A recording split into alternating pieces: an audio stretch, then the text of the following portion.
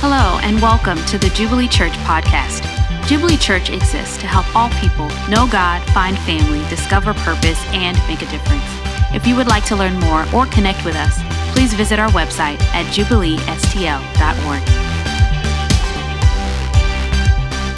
We are taking a compassionate look at just deconstruction and really helping people, helping one another, helping those that we love pick up the pieces. Last week we looked at church hurt, and I don't know anyone who's either fallen away from the church completely, fallen away from Jesus, who hasn't had church hurt. In fact, it may be something that hasn't caused you to leave the physical doors, but it's definitely caused you to step back. And I would imagine that there may be many here today who've experienced that at some level, and it's got you at least questioning. And I just want to repeat something I said last week. Man, our heart is we'd love to be able to have the opportunity to walk alongside you and help you and encourage you and pray for you and weep with you. And it's a big deal. And I think I've been leading this church for almost 18 years now. And that's one thing I probably didn't anticipate. I mean, I anticipated a few other things, but I just didn't anticipate hearing the stories year after year about just hurt and struggle and the pain that has happened in churches. And so we want to help people walk through that. And this week we're going to look at trusting the Bible. And if you're skeptical, if you have deconstructed or in the process, you probably have said or thought the statement can we really trust the Bible? Is it historically reliable? It feels culturally regressive and offensive and just personally irrelevant. And, there's a few good things in there, but you can't take every word seriously. So what do we say to that? What do I say to that? What does the Bible say to that? How do we answer that question? Well, I want to take a look at that today and answer some of those questions. And I want to look at it and argue, surprise, surprise, that I believe the Bible is historically reliable. I think it's culturally reliable and personally reliable. And I want to talk a little bit about just some of how we can have historical confidence. And this may be a little, dry for you. It may feel a little bit like a seminar, but I think it's important. And just kind of give me a head nod every once in a while. And if I see you doze off, I'll just move on to something else, and that's fine. But I think it's important. I think it's helpful. And because a lot of people have come up and they've said things and they've thrown a lot of shade on the Bible and cast a shadow. You can't really trust it. Who really knows if we have the original documents? And it's just been passed on. And like the big telephone game. And who really knows if what we're reading is really what was written back then. And we can't really trust that. And the political winners, a few hundred years later, just men wrote that just to consolidate their power and exert control over people. But the idea that Jesus was divine, that he rose from the dead, that he did miracles that people saw, these were just made up later on, and you can't really take every word literally. And there's been things that have happened over recent history that's caused people to doubt. I mean, one was Dan Brown's book, The Da Vinci Code, and in that he said the Bible has evolved through countless translations and additions and revisions. History has never had a definitive version of the book. And for some people, that was like that, they just read that and it threw them. Now, I just want you to know that even scholars that aren't Christians and don't believe in the Bible say, hey, Dan was just making that up. There's nothing historically reliable about it. It's a fiction. That's not true. So that was easy to pass along. There was another group that had a little bit more traction, and they were called the Jesus Seminar, and they were throwing some shade on the historical account of the Bible, but that was somewhat easy to refute as well. I mean, like one of the guys who was a part of this, his name was Paul Verhoeven, and this guy was a movie maker, and he made such classics like RoboCop and Showgirls. And so I don't know that you could call him like a premier biblical scholar. And so you could kind of push him to the side. But there's been a guy maybe in the last decade who's come on the scene named Bart Ehrman.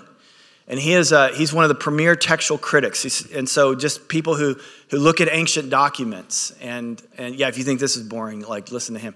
And so, but he's really smart. And there's in this world, I mean, they get into the detail. When I say they get into the detail, they get into the detail. And this guy is very respectable. In fact, I quoted him at our 25-year vision message. And he is someone who deconstructed from his faith. And he came out with a book called Misquoting Jesus. And he was famous for pointing out that there are over 400,000 variations, textual variations in the copies of the manuscripts that we have of the New Testament. In fact, he said that there are more variations in the New Testament than there are words. And he was on Stephen Colbert, he was on Jon Stewart, and they heard that. Well, who can really trust the Bible then? There's all these changes, there's all these differences. Can you really trust it? And so I'm going to talk a little bit about that. There's the quantity of these differences, there's a quality, and then there's the issue of orthodox. Like, is there any version that says, hey, Jesus didn't really rise from the dead? Is there something about orthodox about what we believe in these differences? So the first thing I want to say that one of the reasons why we have so many there are 400,000 variations. That is true. We're going to chat about that. And one of the reasons why there's so many variations is that we have so many copies of the original manuscript, which is a huge plus in the reliability factor. Like if we just had one copy, how many variations would there be? 0.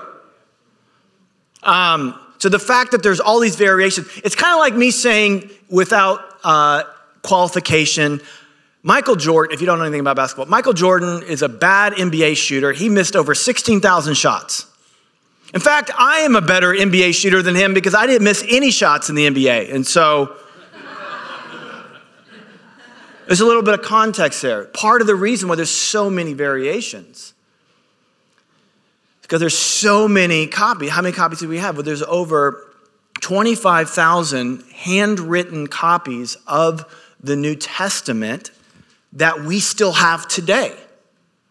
We still have 5,800 in the original Greek, which was written in, and 100, by the way, that we've discovered in the past decade. There's over 10,000 in Latin, and that became popular in the 2nd, 3rd, and 4th centuries. And there's about 10,000 in the other languages like, Hebrew and Aramaic and Jordanian and Syrian as people around wanted copies of it. We have over 10,000 copies. Now, if you're to think about, compare that to other things that we know about, the ancient world, either 1st century Rome or 5th century BC Greece, all of what we know about that time period, those two cultures, I should say, was written by 5 men, basically. A few others, but basically written by 5 men. And we have 400 copies of their work. We have 400 copies. And the closest copy that we have from the original date that it was written is 300 years. And we have over 25,000 copies of the New Testament, and the closest that we get is less than a decade. And so the historical reliability of the resurrection of Jesus, for example, and that there was witnesses, and we have all this documentation, is unmatched about anything that you would learn in school about ancient history. It's in a category all of its own. Oh, by the way, there's over 1 million quotations from early church fathers, their writings of the New Testament. So like Ignatius of Antioch, he lived from 35 AD to 107 AD. Jesus was born, 0 to 4 AD, somewhere in the 30s. The book of Acts goes through about 65 AD. That's where the church history is. This guy was alive from 35 AD to 107 AD. So he was there. He quotes the Gospel of Matthew in his writings. And so you have other witnesses of Scripture beyond the Scripture itself. And so I want to, move us from two different ditches. One ditch, it's just kind of like despair, like who can really know anyway? That's not true. You can know. We don't just say, hey, was there even a Greece? We couldn't even tell because there was copies of this and it was 300 years. No, we know more about the New Testament and the events of the New Testament than we do of anything about ancient Greece or ancient Rome. So I want to keep us from despair, but I also want to keep us from I'll call it ignorant certainty. King James good enough for Jesus, good enough for me. No, there's some things that we need to know that we can be sure of. And yeah, we don't have the original manuscript that Paul wrote, but we don't have original manuscript of anything. It was written on something called papyrus, which it can only survive in very dry areas, which we do have some of that. Some of the text, particularly, we don't get into this, but the Old Testament, some stuff that we know about the Old Testament and how it was preserved near the Dead Sea is one of the areas that gets really dry. It's one of the few areas below sea level. Some pretty amazing, nerdy things that you could read about. By the way, Dr. Dan Wallace, you want to write his name down. This guy's very smart. And you can, if you want to just take a deep dive into this, you can, and you can learn a lot about what we know about the New Testament and even some about the Old Testament. A lot of what he's written is in the seminaries today. He's got tons of degrees and very sharp. Anyway, that guy. But so you have all these. What about the quality of the variances? There's all these different numbers. So we have all these different numbers, which is actually a good thing because we have so many copies of the New Testament. What about the quality? Well, 99% of them, this didn't get brought up in the interviews, late night interviews, 99% of them are neither meaningful or viable. Meaningful meaning like they change the meaning of what the text is, or they're viable meaning like you can really trust that it's a legit change. So for example, 70% of the variances are simply spelling differences. Not even spelling errors, like just there's more than one way to spell a word. So that counts. When I say they get into the detail, I mean they get into the detail. So when he gets on and says, hey, there's 400,000, there's more variations than the verses in the Bible, you got to understand the quality. So 70% are like spelling, and then the other 29% that gets you to 99, for those who aren't following with the math, is that are not meaningful or viable. Now, of the 1%, there are some that are meaningful but not viable. For example, in 1 Thessalonians 2:7, Paul, wanting to communicate his gentleness with that community, says, I came to you like a little child. Well, we have one copy of the New Testament from the 14th century, handwritten copy from the 14th century, that says, I came to you like a horse. Now, that's a meaningful difference, but it's not viable. There's only one real, meaningful, and viable difference between these copies of the manuscript, and I hate to offend or disappoint the Left Behind people, but in Revelation 18, where it says the mark of the beast is 666, it might actually be 616. But there is no... I feel like I hit a nerve there. Jeez.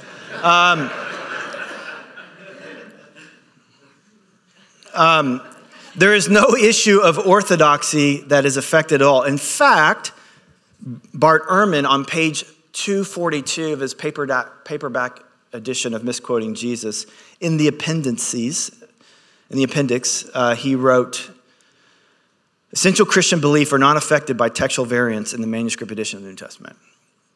I don't know if his lawyer made him say that. I don't know. But that is in his book. But it's not in the late. So you have these things. I just want you to know, and we could go on and on, and on and on, and on and on, and on and on, and on and on. And I really do mean and on and on. But I'm going to leave it there. And if you want to know, you can know. And you'll be astounded. In fact, when you think about the fact that Rome paid people to preserve the history of Rome, and there's less evidence of that, and we have more evidence of a movement that Rome paid to get rid of. It's pretty miraculous when you think about it. In fact, one of the things that we know, this is the oldest, it's called P52. It's the oldest copy of the New Testament that we have, and P stands for papyrus, and it's of John's It's part of John's gospel. You want to read that? Go ahead. No? Okay. I'll do the English. You want to know what it says? You interested? I think this is kind of neat. Pilate said to him, "So you are a king?" Jesus answered, "You say that I am a king. For this purpose I was born, and for this purpose I have come into the world, to bear witness to the truth. Everyone who is of the truth listens to my voice." Are you kidding me? That's powerful. The remnant that we have. What does it say? Anyone, I am of the truth. And anyone who is of the truth listens to my voice. Well, you have to ask yourself the question, how come all these other ancient documents are not on late night television being criticized, and when we have all this other evidence? I mean, the average Greek scholar would have 15 documents of his work that would probably go to here. If we were to stack all the documents of the New Testament, they would go a mile high. We have what some would say is an embarrassment of riches. There's tons of evidence, and there's other things like the length of time. So we read in Luke, it was read in Luke that, Luke said, "Hey, I put this orderly account, and you can go." I went and interviewed witnesses, these witnesses that were still alive, and he wrote that maybe 30, 40 years after the event. Paul was even closer. Paul said there's 500 witnesses that you can go. They're still in Jerusalem. You can go. This wasn't in a land far, far away. This was in the city in which Jesus was crucified. And it happened about 15, 20 years. He wrote that. So you have all this time thing. It wasn't just like years and years and decades and centuries later. It was written within the lifespan of when these things were originally written. Not only that, a lot of things the Bible says, for those who are kind of like, but it feels like someone made that up to control power. It's also kind of counterintuitive what the Bible says. So like if being crucified on a cross was not like a cool way to die. And that was reserved for criminals to communicate that you don't mess with Rome. And so to say, hey, our leader that you should follow was a criminal, doesn't actually make sense unless it's counterintuitive. Or the disciples, I mean, they're cowards. They trip up. They say the wrong thing at the wrong time. They don't look good in the Gospels. And then, you have the testimony of women. If you understand the culture context of all the culture of the day, Rome, whatever, is that the social status of women was so low that their testimony was not admitted in a court of law. So if you're like, she saw that person murder that person, it wouldn't even count. So why would you, if you're trying to consolidate power, say that the first people to witness the resurrected Christ were women, unless it actually happened? So if you think about it and get into it, you can get some more. But one of the things is like, you know what? Okay, it's true, or it's real, or it's accurate. I can trust that what I'm reading now is what was written back then. You can have that confidence. I really believe you can have that confidence, but I don't like it. It's culturally regressive and it's personally irrelevant. It's offensive. Well, I want to talk a little bit about that in the time we have left. I cannot go down the list of everything that offends people about the Bible because, number one, that list is really long. And number two, that list shifts around all the time, which is actually one of my points. And you'll see here in a minute. I want to give you two ways. Actually, I got this from Tim Keller. A couple books I want to recommend. Tim Keller's Reason for God. He has a chapter on here that I find really helpful. Another book that I would recommend is a book called How Not to Read the Bible by Dan Kimball. He says some really helpful stuff too that will help you make sense of the Bible if you're finding it difficult to read. The first thing I want to say, if you come to a text that's challenging, it's and you're like, oh man, this is culturally offensive and regressive and I don't like it. Number one, please consider the possibility that it doesn't teach what you think it teaches. I mean, one of the things that the disciples had on the road to Emmaus is one of the things that had them upset is that they thought the Bible taught something that it didn't teach. And they were very upset about it. And they had lost hope. But one of the things I think actually it's really helpful that this guy Dan Kimball brings up in the book How Not to Read the Bible is that the Bible was written for us but not to us. So it's all these different genres over all these different, time periods, different groups of people at different times. It was written for us so we can benefit from it, but it wasn't written to us. There are reasons why they were written, and they weren't concerned about the things that we're concerned about today. They didn't ask the same questions. They weren't concerned about DNA sequencing, for example. Like that wasn't a thing for them. They had other questions like, if we just got out of Egypt and we had to worship all these different gods, if we stopped worshiping those gods, will they still be mad at us? Those are their questions they were asking. And so you have to get behind it, and like, what about polygamy and all this kind of stuff? Those are some of the premier players in the Old Testament. What was that all about? And bride price and paying for women and what in the world? Hey, it'll take a little bit. I would just want to encourage you to be patient, that it may not say what you think it says. And there's just a lot to talk about. So I'm going to leave it at that, but I just want to give you that encouragement and to study it. And there's some books that'll help you. And of course, we want to help you understand the Bible. Now, of course, sometimes it says exactly what you think it says, and it's offensive. And just by the way, it was offensive to people back then. But here's something else I want to encourage you to think about. You may be getting offended by certain biblical texts because of an unexamined assumption of the superiority of our cultural moment. Most of us read a passage and we think it's offensive because our culture thinks it's offensive. And so we just think that's offensive. But there's some things that we think is offensive that if you go to a different culture, they think that's just fine. And there are some things that we think is just fine that they are repulsed by. And that's true historically in all different kinds of, you go back into, there were things that were very, very offensive to the culture of the day. Give to Caesar what belongs to Caesar. Oh, you mean that guy who has his boot on the back of my neck? Very offensive. And there's stuff. So for example, like the two classic ones, and we'll touch on this next week, is that a lot of Western people find what the Bible teaches about sex really offensive. Now, we love the stuff about forgiveness and let it go, turn the other cheek, 70 times 7. We love that. So that's awesome stuff. Golden rule, great. We love that. Don't like the sexual ethics stuff. Now, if you go to the Middle East, they're good with the sexual ethic. In fact, it's probably a little too loose. It could be a little stricter. They would prefer it that way.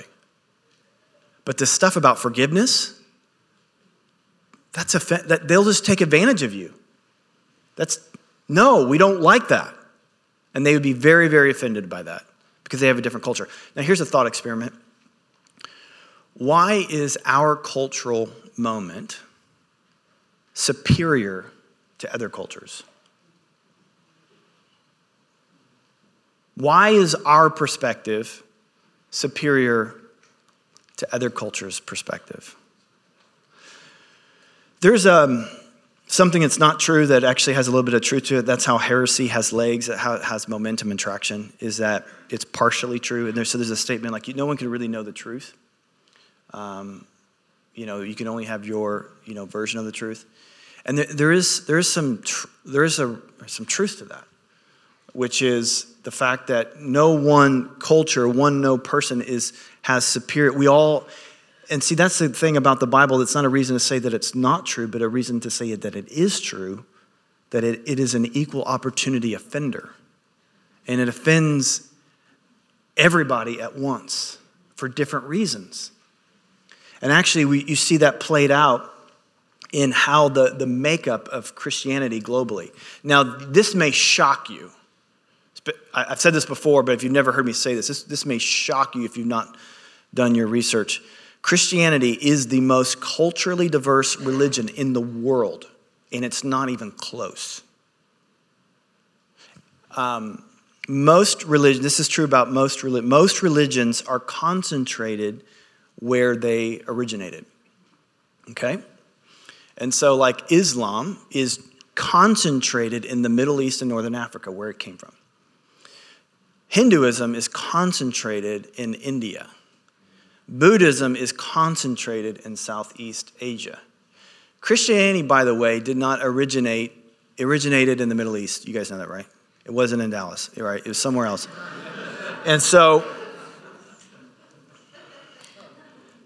if you do your research, you will discover that Christianity is the most diverse, most multi-ethnic, most multicultural movement in all of history. And let me repeat myself, it's not even close. So for example, here's global Christianity.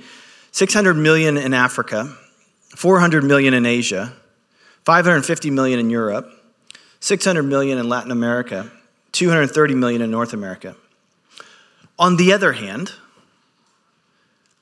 secular humanism, where most progressive ideals are born out of, and it is behind what you would call the deconstructionist movement,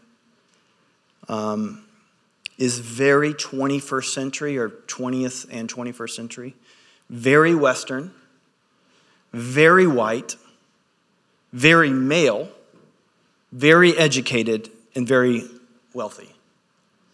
That is the profile. In fact, secular humanists are 50% more likely to be male. They are 40 times more likely to be white.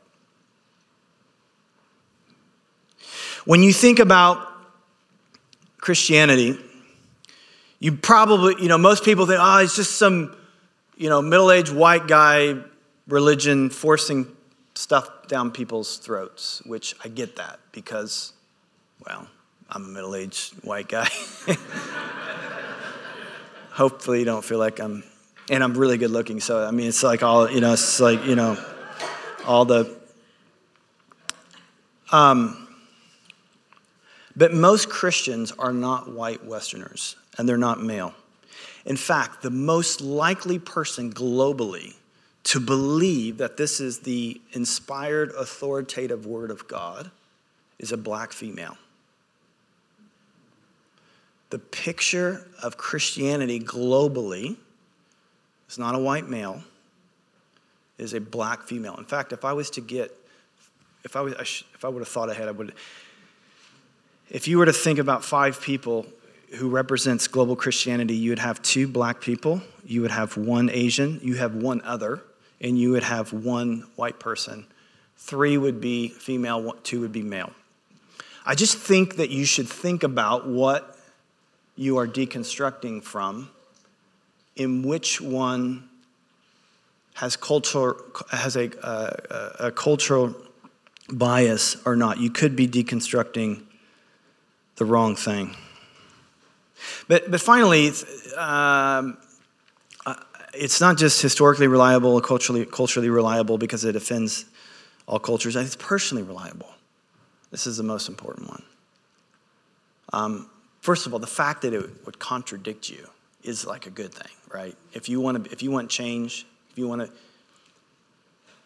go to a personal trainer who doesn't tell you to change anything about what you're doing, about what you're eating, you may like that person, but it doesn't change you. The only thing that can change you is something that can contradict you. And who's going to help you when you hate yourself if nothing can contradict you?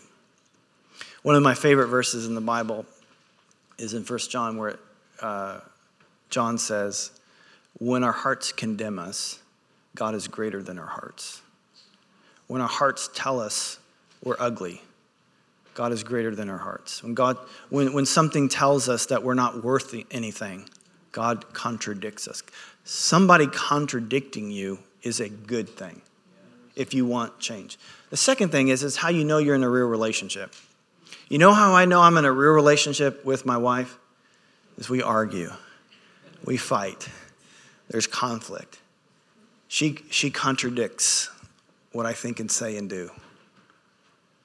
And I contradict some things that she, well, I better not say that.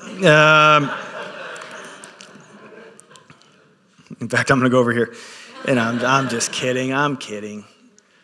But that's how you know you're in a real relationship. You're not in a relationship with a robot. You're in a relationship with a real person. Some people think, and I get why they do this, is they think if you really follow the Bible and you follow it to the T, you're going to become this cold, legalistic person that's judgmental, that nobody likes.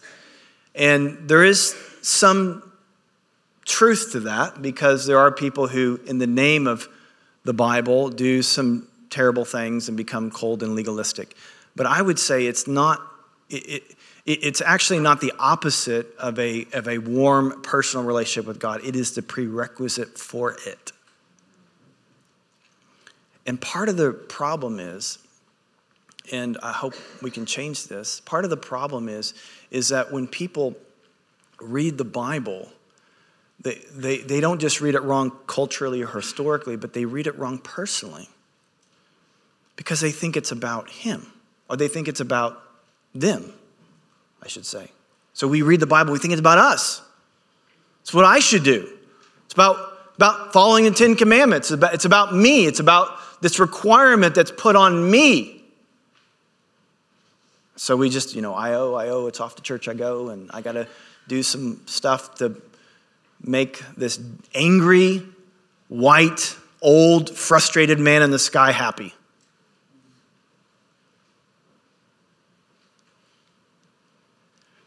Jesus comes along. Here's their version of how they understand the Bible. Like, you guys got this all wrong. It's not about you and what you must do. It's about me and what I have done for you. That's what this thing is about. And from Moses through the prophets, he said how it is all about him. It's not about, you got to do all these things in the Passover to get it just right so God will be happy in the sacrificial system. It is about the perfection of the Lamb. The Lamb is good, you're good. It's not, David and Goliath is not about how you can overcome your giants. So go out there and get the big sale. You can do it. Go get your Goliath. It's about how no one qualified or was able to kill our real enemies, but there was one who did. He killed our greatest enemies of Satan, sin, and death. That he's the temple, that he's the Lamb, that he's all these things.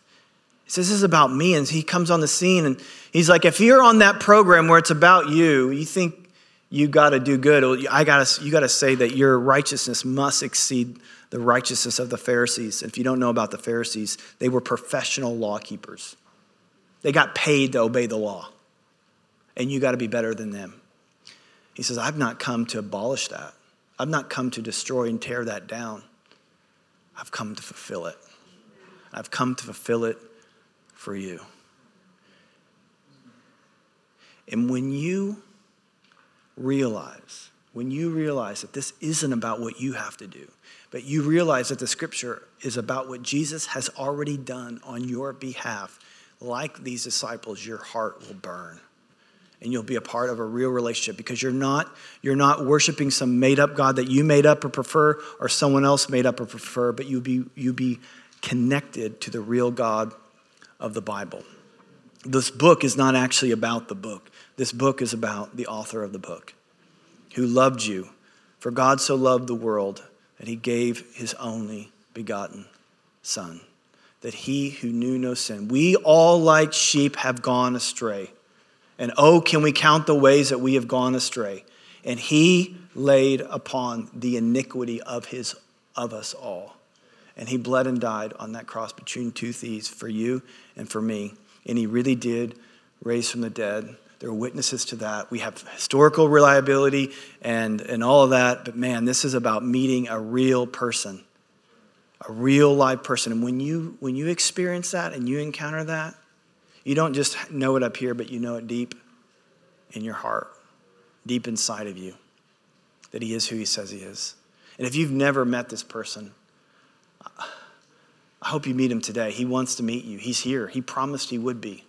He promised he would never leave you or forsake you. He's not going to knock down your door. He's knocking. He's not going to knock it down. But you have to invite him. Let me stand. Jesus, we just recognize that this isn't about a book. This is about the author of the book. The one that just wanted to communicate just how much you love us.